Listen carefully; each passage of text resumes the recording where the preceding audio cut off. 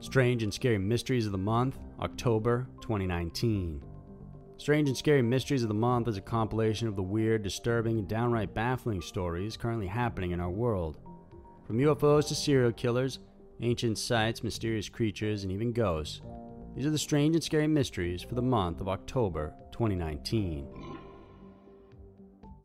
Raid Shadow Legends. I don't play a ton of RPG games, but this one's really pretty cool. The graphics and amount of detail they put in is amazing. It's super fast, and I'm always playing as the big green monster because he's the coolest in my opinion. They have almost 10 million players worldwide who have already downloaded the game in just 6 months, and the reviews are awesome as well, so you don't have to just listen to me. There's more than 300,000 of them, and Raid is almost a perfect score on the Play Store. The game is growing super fast, and the highly anticipated new Faction Wars feature is now live. And there is a new awesome rewards program for new players. Get a new daily login reward for the first 90 days in the game. You can come play with me on there under the name Scary Mist. That's Mist with a Y, so bring it on if you want. Go to the video description, click on the special links, and you'll get 50,000 in silver and a free Epic Champion as part of the new player program to start your journey and help you be able to beat me. Maybe we can do it up in a clan and even play together. It's totally free, so give it a try, and I'll see you on there. Number 5. Man in his van. He hated people who had sex. That's what 25-year-old Alex Manassian told the police. Fueled by this hatred, the Toronto, Canada native took a van and pummeled into a crowd on April 23, 2018. At least 10 people died as the van hit the busy Toronto neighborhood. The victims were as young as 22 and as old as 94. Manassian proclaimed himself to be an involuntarily celibate, also called an incel. These are men who blame women for not having the ability to have sex or create relationships. Manassian admitted to police he never had a girlfriend before and that he was a virgin. He said he used the van to serve as a weapon because he wanted to inspire others like him to start more attacks. He added that he knew other guys online just like him, but they are too cowardly to act on their anger. It was discovered Manassian had been regularly posting his frustrations and views on 4chan, fast becoming an internet space where radical views are found. At the same time, he told detectives that he actually got in touch with the killer named Elliot Rogers, the college student that killed 6 people and wounded 13 more during a shooting and stabbing spree in 2014 at the University of California, Santa Barbara. Recently, when he was interviewed after committing the crime, Manassian said he felt like he had accomplished his mission. He added he would have continued to kill more people if he wanted to. The only reason he stopped the van was because someone splashed a drink on his windshield, hampering his visibility. The killer also said he wishes he had an intimate relationship with someone, revealing the only attempt he ever made in asking a girl out was in 2012. He was turned down. Crushed by the rejection, since then, he's been harboring resentment towards people, and more specifically, women. Manassian has been charged with 10 counts of murder and 16 counts of attempted murder for the attack. He hasn't entered a plea yet, but his trial is set to begin soon in February of 2020. Number 4. Serial killer found after 30 years. From September 15, 1986, all the way up until April 3rd of 1991, a total of 10 rapes and murders were reported in the small city of Hwaseong in South Korea. All the victims were women who were found bound, gagged, and then raped. They had been strangled to death using their own clothing. The string of murders were so severe and shocking that it ignited the largest criminal case in the country's history. Thousands of officers were mobilized to investigate the case, and up to 21,000 suspects were involved in the investigation. A police sketch of the suspect was released right before the 7th murder happened on September 7, 1988. On top of the murder, the culprit had also assaulted countless women. The women described him as being thin in his mid-20s. He had no double eyelids, a sharp nose with short hair, and curiously, soft hands. but despite the sketch and description, no one was ever linked to the crime. For years it sat untouched, as the statute of limitations arrived for many of the cases. When the first few killings happened, Korea only had a 15-year statute of limitations for first-degree murder. It was increased to 25 years in 2007, and in 2015 it was officially lifted, but it didn't apply retroactively. Luckily, since police knew the Hwaseong murders were high profile, they kept the evidence and police records intact. Fast forward to 2019, this September, South Korean police announced they finally found a suspect for the murders. Lee Chun-jae is a 56-year-old man incarcerated at Busan prison for raping and killing his 18-year-old sister-in-law on January 13, 1994. Although he denied responsibility for his sister-in-law's death, he was found guilty and sentenced to death. His sentence was later reduced to life in prison with the possibility of parole after serving 20 years. But police used DNA evidence taken from several crime scenes from the Hwaseong murders and found a DNA match with that of Lee's. He is positively linked to 4 out of 9 unsolved murders. Although he initially denied he had anything to do with the killings, he eventually caved and police announced that he had confessed. Not only that, he said he killed 14 people in total, as well as having committed more than 30 rapes and attempted rapes. Number 3. Ed Buck arrested. Those in the know among West Hollywood's Democratic political sector would not miss the name Ed Buck. Over the years, the retired entrepreneur has rubbed elbows with some of LA's most prominent politicians, donating his time and thousands of dollars to liberal causes. But despite his prominence, many cry out that Buck is a predator, and worse, he's a killer. Born Edward Bernard Buckmelter, he went on to become known simply as Ed Buck. He was born in Steubenville, Ohio, and later moved to Arizona at 6 years old. At 16, he told his parents he was gay. After college, Buck spent the majority of his life touring Europe, as well as appearing in commercials, doing modeling gigs, movies, and magazines here and there. He returned to Arizona in the 1980s and ended up helping a friend run a business called Rapid Information Services. When the business neared bankruptcy, Buck bought it for $250,000, then renamed it to Gopher Courier. After 5 years, he sold it for over $1 million profit. He then went ahead and started various businesses. By 32 years old, he was considered quite wealthy. He soon dove into politics and continued his political activism when he moved to West Hollywood in 1991. It was here he shifted parties and became a Democrat.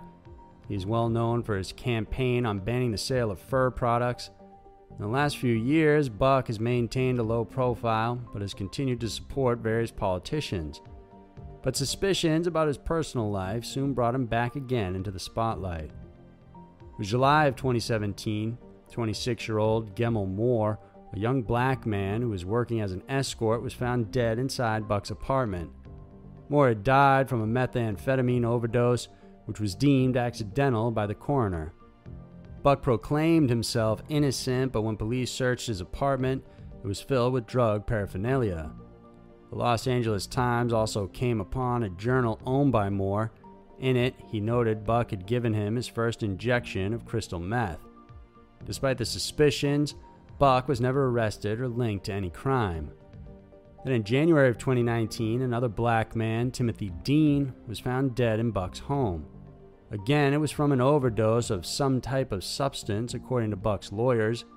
But Dean's roommate argued he had never seen Dean take drugs or be in a drug-altered state.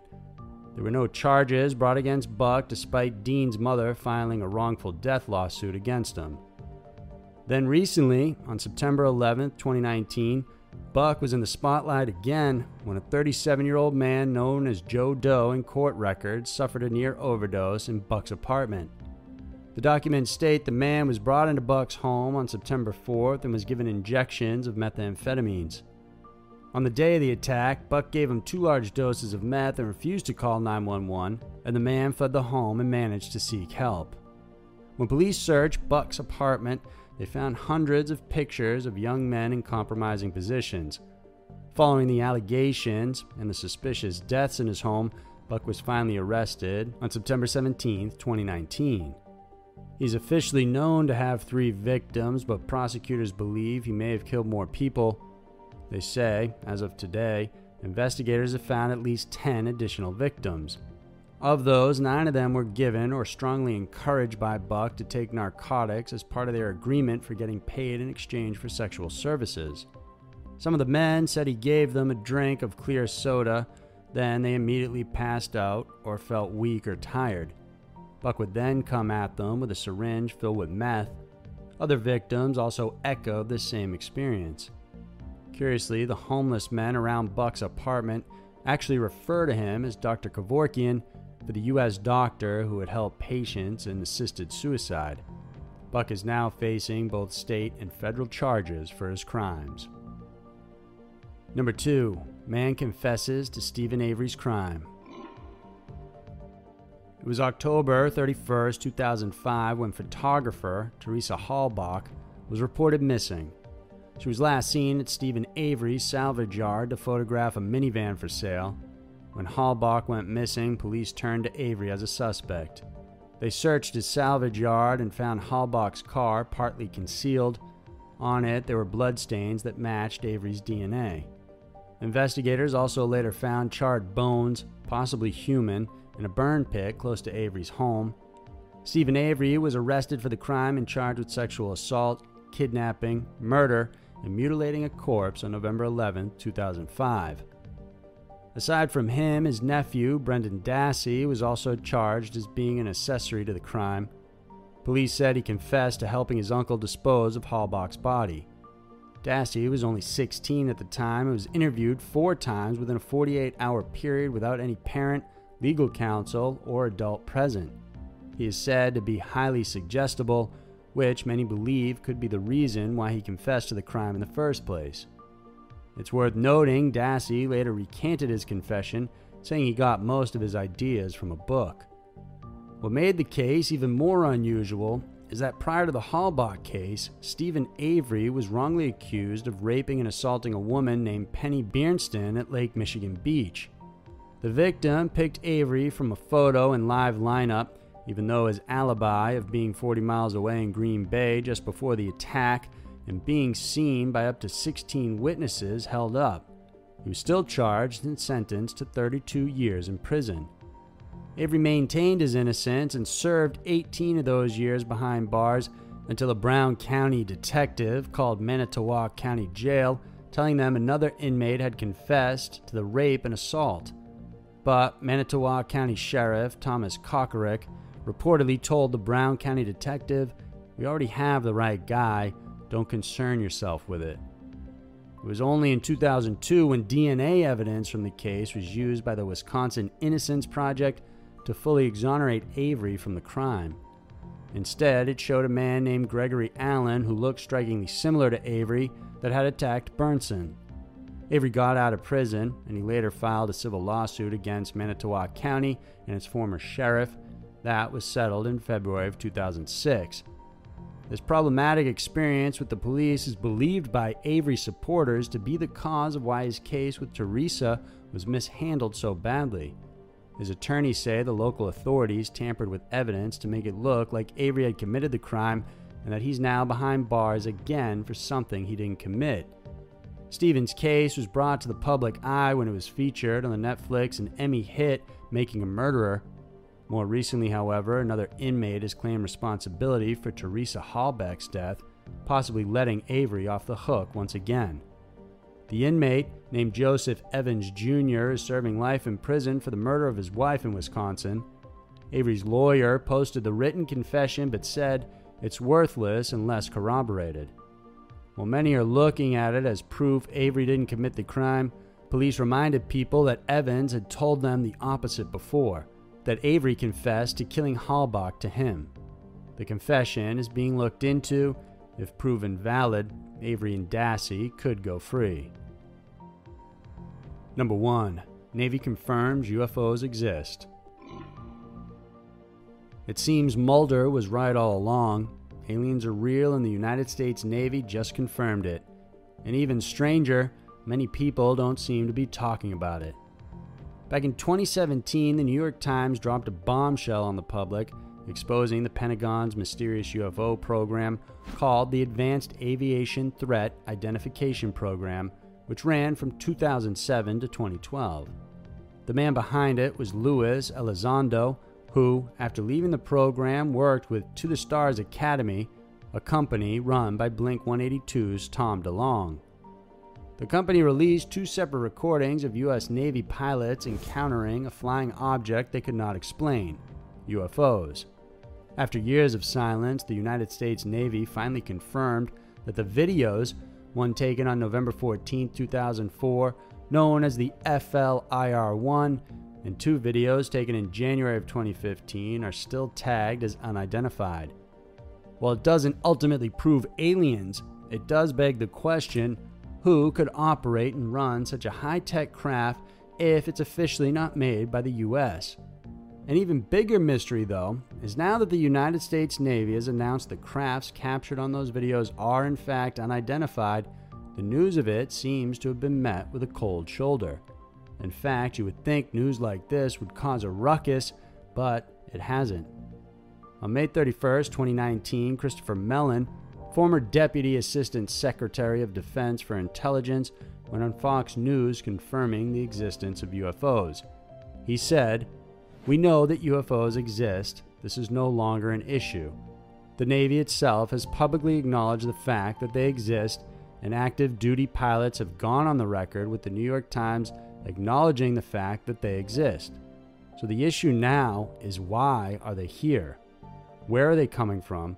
What is the technology behind their flying objects to have such a speed of 5,000 miles an hour?" At the end of it all, it's surprising this isn't front-page news today. Although it's happened in a less stellar way, UFO believers are finally getting confirmation.